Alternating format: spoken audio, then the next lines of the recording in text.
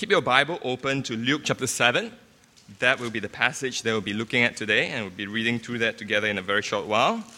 But before that, I need God's help, and I know that you need God's help too, so let me pray.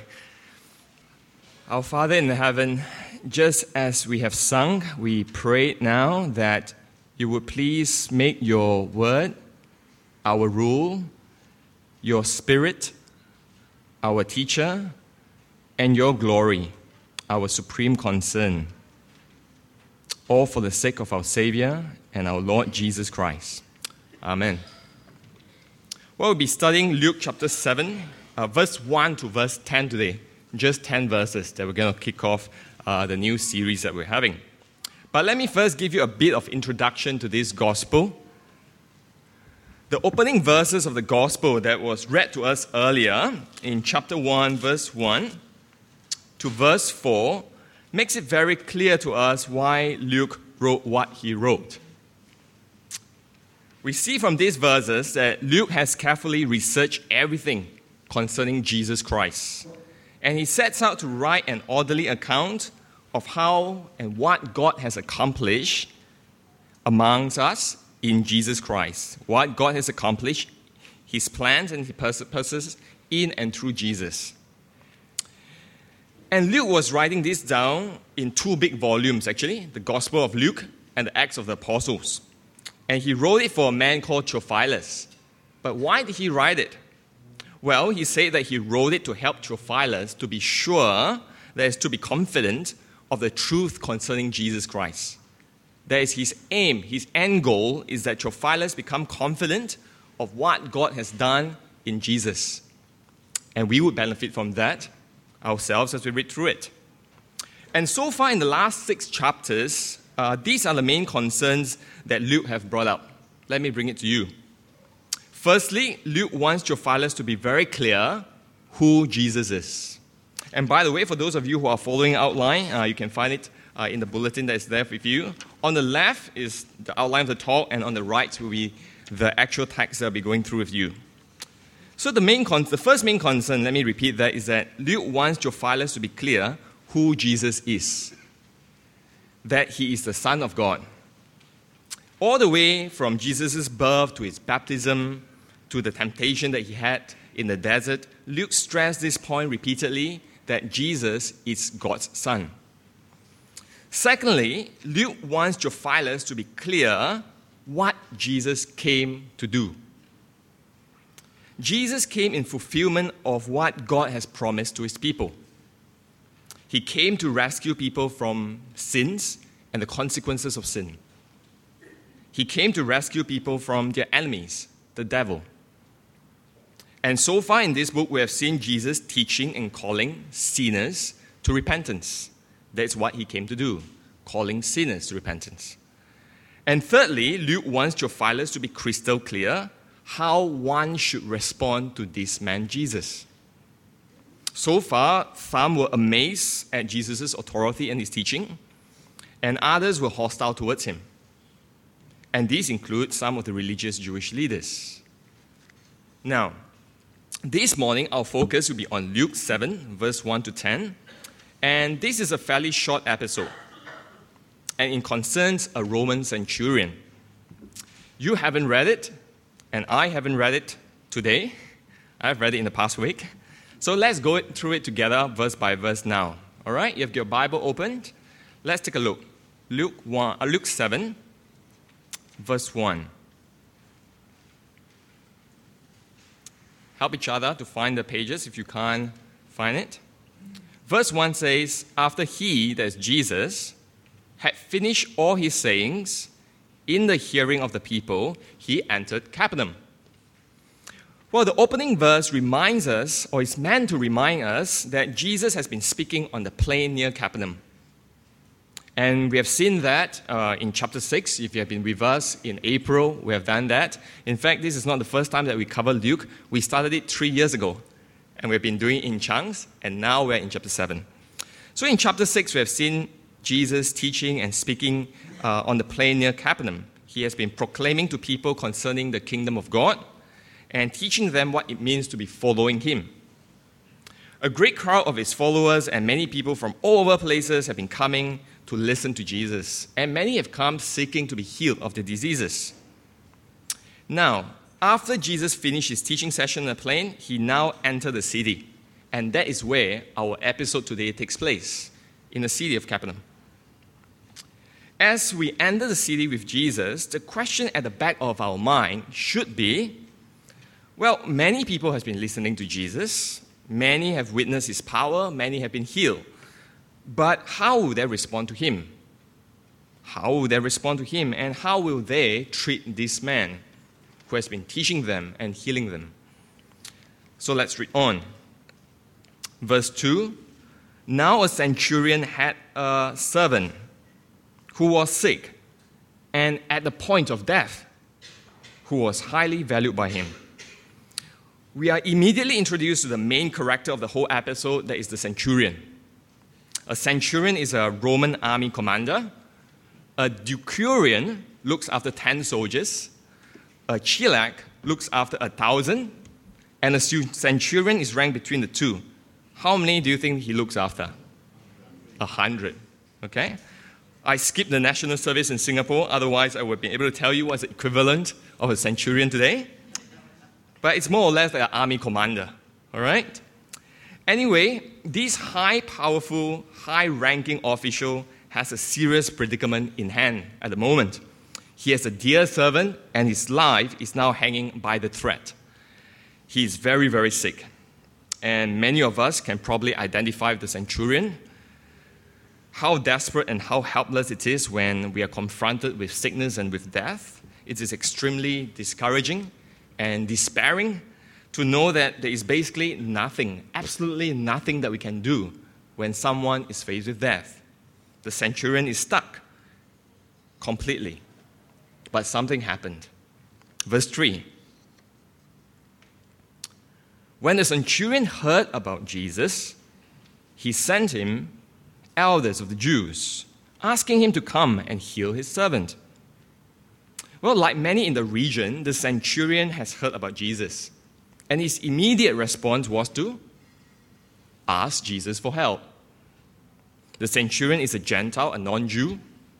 So instead of approaching Jesus, the Jewish rabbi, personally, he decided to send his Jewish civil leaders to Jesus instead. And then verse 4. And when they came to Jesus, they pleaded with him earnestly, saying, he is worthy to have you do this to him, do this for him, for he loves our nation, and he's the one who built us our synagogue. The first statement that they made was, the centurion is worthy. From their point of view, Jesus should, if not Jesus must, help this centurion. Why? Well, he deserved it. Why does he deserve it? Well, they say he loved the Jews. And he even built a synagogue for the Jews. So they appeal on the basis of that. Although this man is a Gentile, not a Jew, he has done favorably towards the Jew, and that makes him worthy to benefit from the Messiah's power. And how did Jesus respond? Verse 6, Jesus went with them.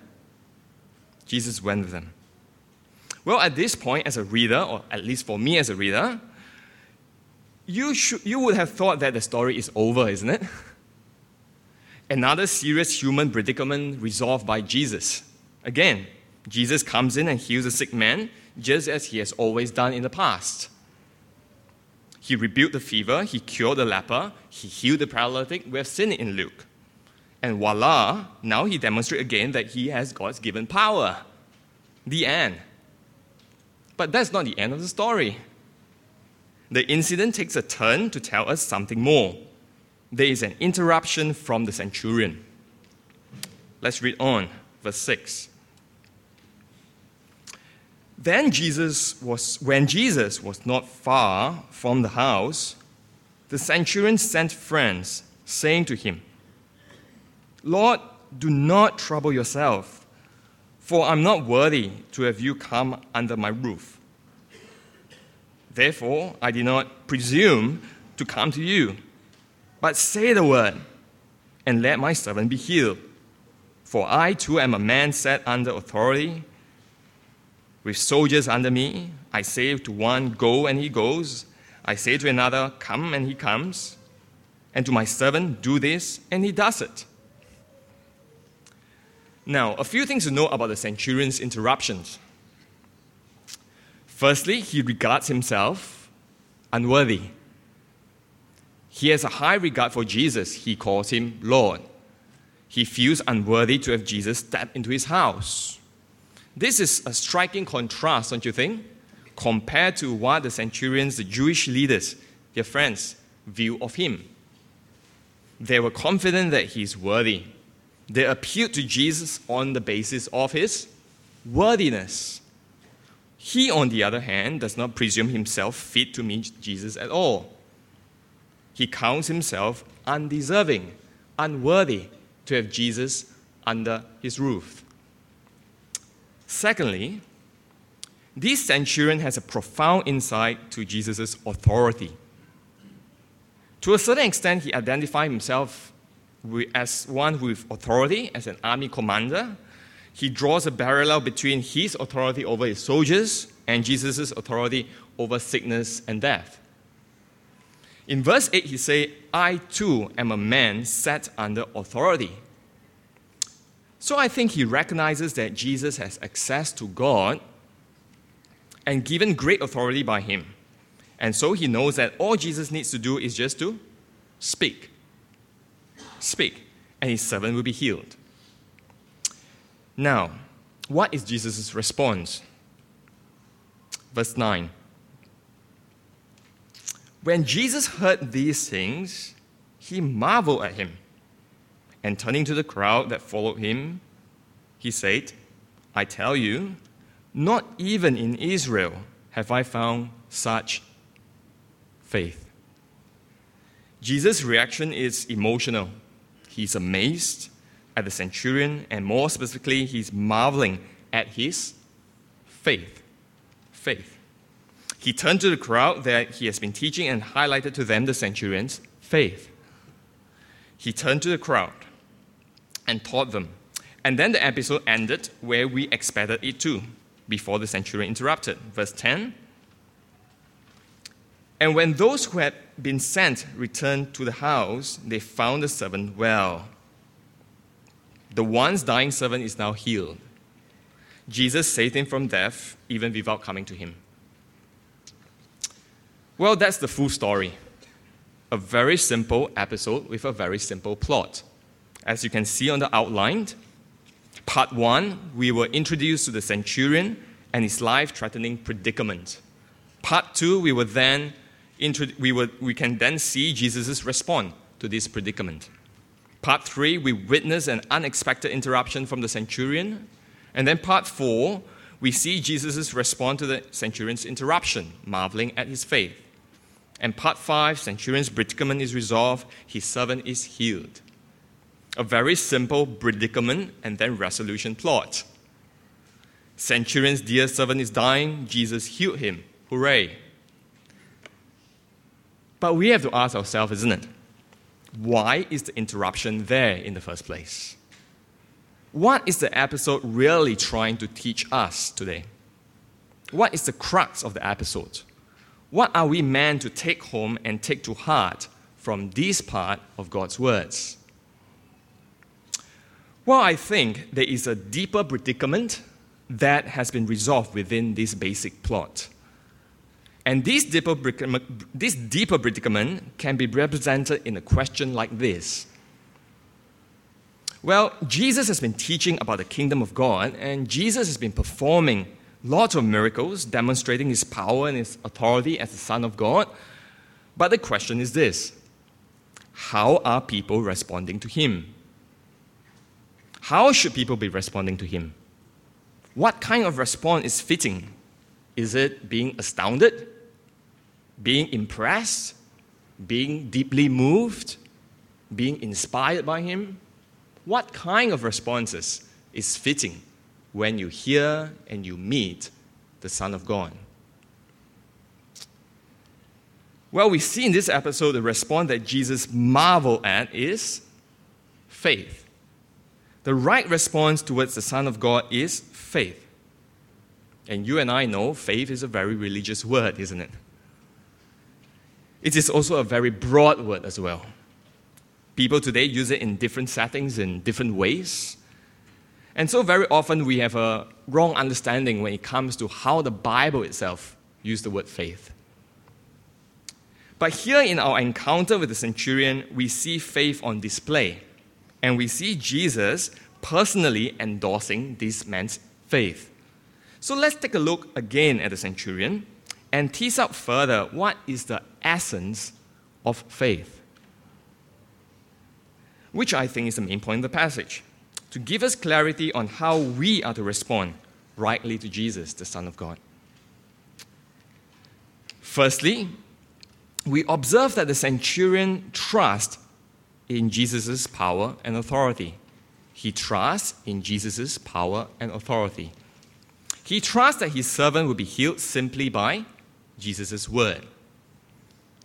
And this is because he trusts that God's authority is entrusted to Jesus, just as he has authority entrusted to him as a centurion. He knows that when Jesus spoke a word, it will be obeyed even from a distance. He said to Jesus, "Say the word and let my servant be healed." Faith is on display here, and we see that faith is trusting awareness of God's power. Faith is a trusting awareness of God's power. Secondly, we observe that the centurion not only heard about Jesus, he heard about him and he appealed to Jesus for help. That is, he acted on what he heard about Jesus. He heard and he trusted. And that trust manifests itself as a dependent request, a request to help, for help from Jesus. As an army commander, he was both rich and he's powerful. He's paid probably 100 to 1,000 times more than a normal soldier. But he recognized that he can't do anything about his predicament.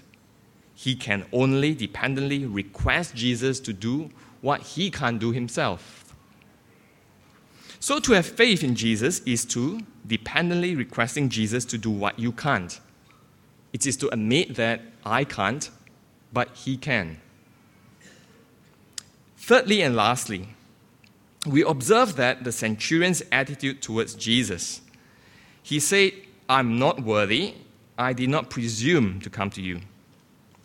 He recognizes that Jesus is Lord and he humbled himself before Jesus. Faith involves humility.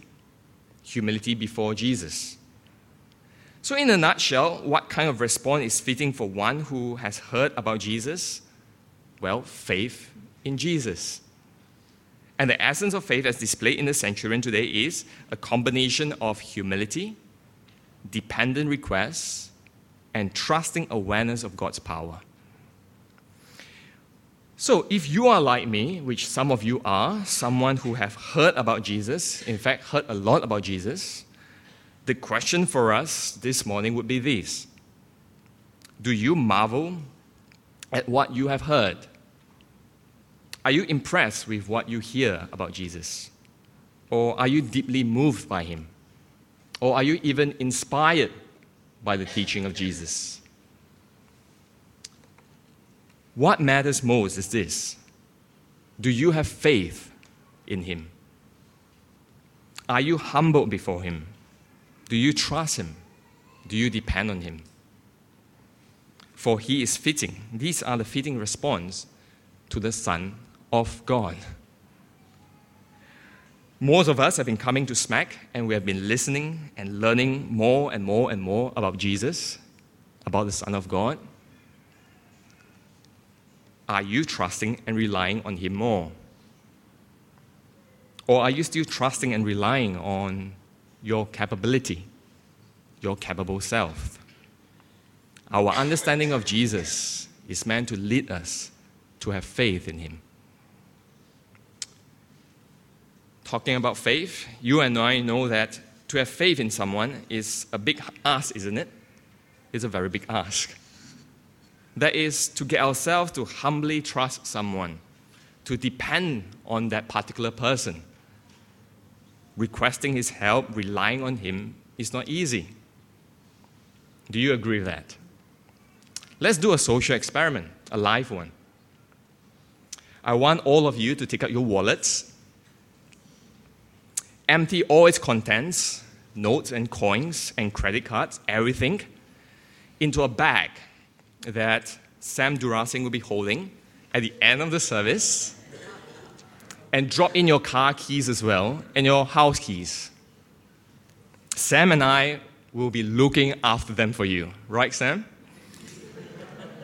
While you enjoy your morning tea, just leave it with us and you come back and you get it when you're ready to go. Trust me, okay? We will look after them. How many of you will do everything that I said?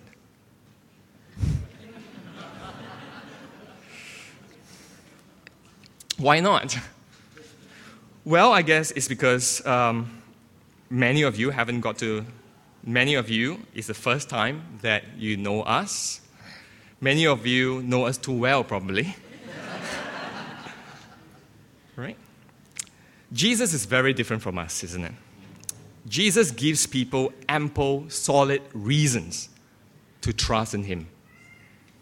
Contrary to popular belief, believing in Jesus, having faith in Jesus is not blind faith.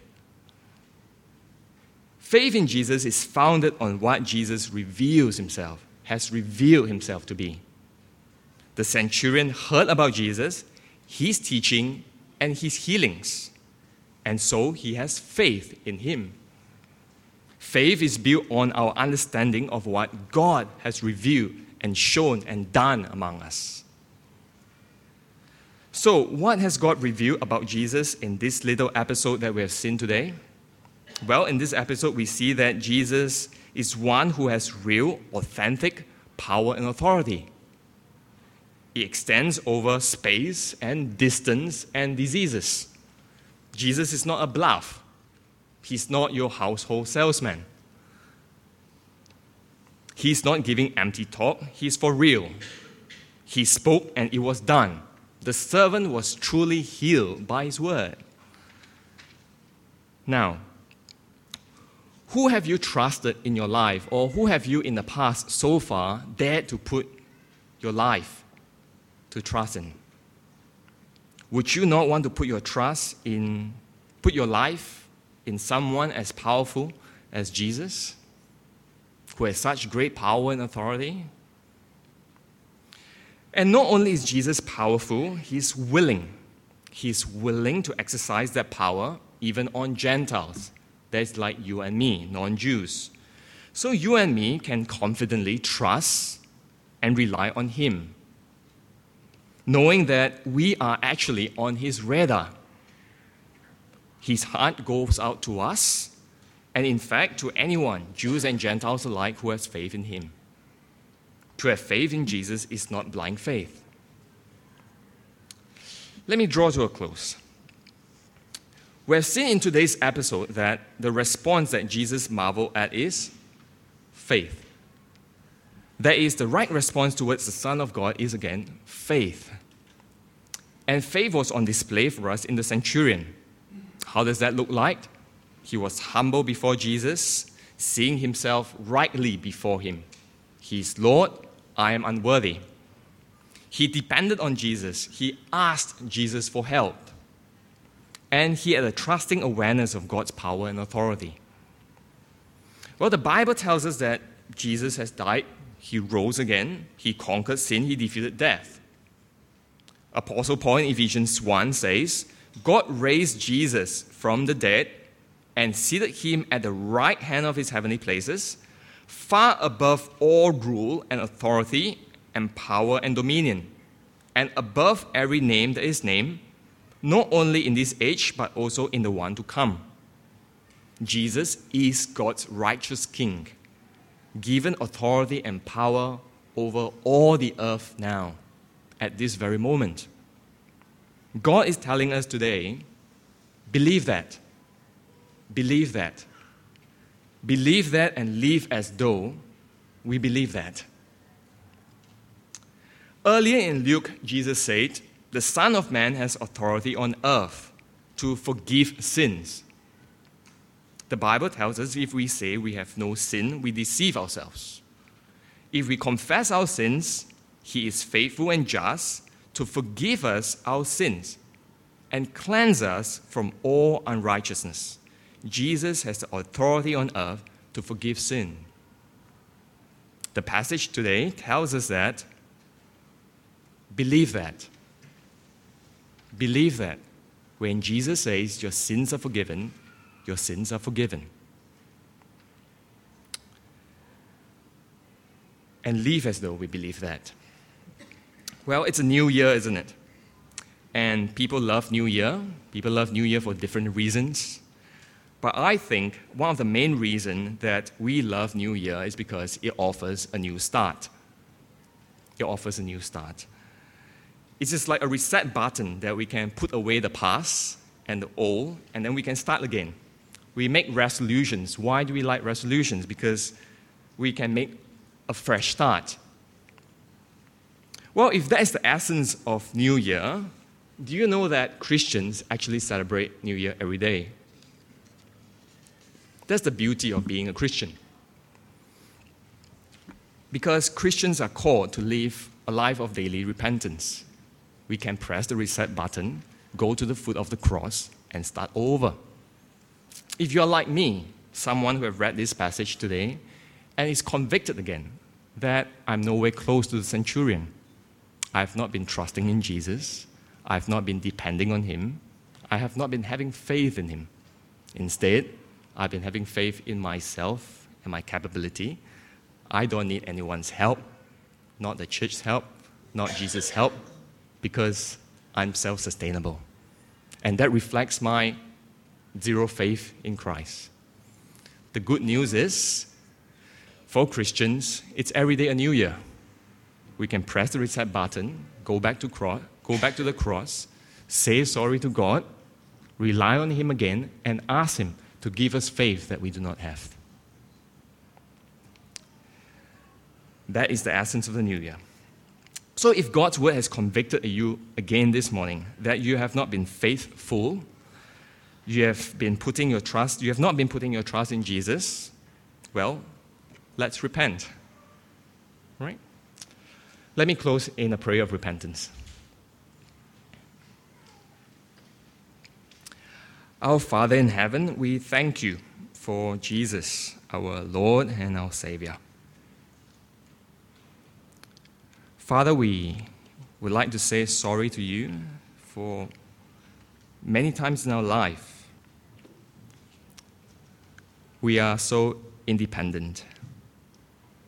We have grown up in a society that tells us that we can make it, and it is a shame to ask for help. Asking for help is a sign of weakness. Help from the church, and even help from you, the Almighty God. But thanks be to you, Father, for the gospel, for you have turned the world upside down. Those who are needy will find forgiveness and hope in Christ. Christ came for the needy. Christ came for those who need Him, who needs to be saved. And that is all of us, Father. For we have rebelled against you. We have sinned against you the moment we chose to run life our own ways. So, Father, we thank you for Christ's blood that washes us clean and put us on a path of living in righteousness. Father, as we await the return of your Son, where all things will be put right and all sins will be gone, we ask for every one of us here that you will please help us to repent daily and find forgiveness and hope in the cross. We pray for ourselves as a community of needy people, that we may be open and transparent towards one another of our neediness, and we may point one another to Christ, our Lord and our Savior. And as those who have been saved, we may now extend our hands to help one another, to support and to love one another. And we thank you, Father, for feeding us with your word this morning, and we ask that your word will be received in our hearts and give us understanding to know what it means and the will to put it into practice. Through Jesus Christ our Lord. Amen.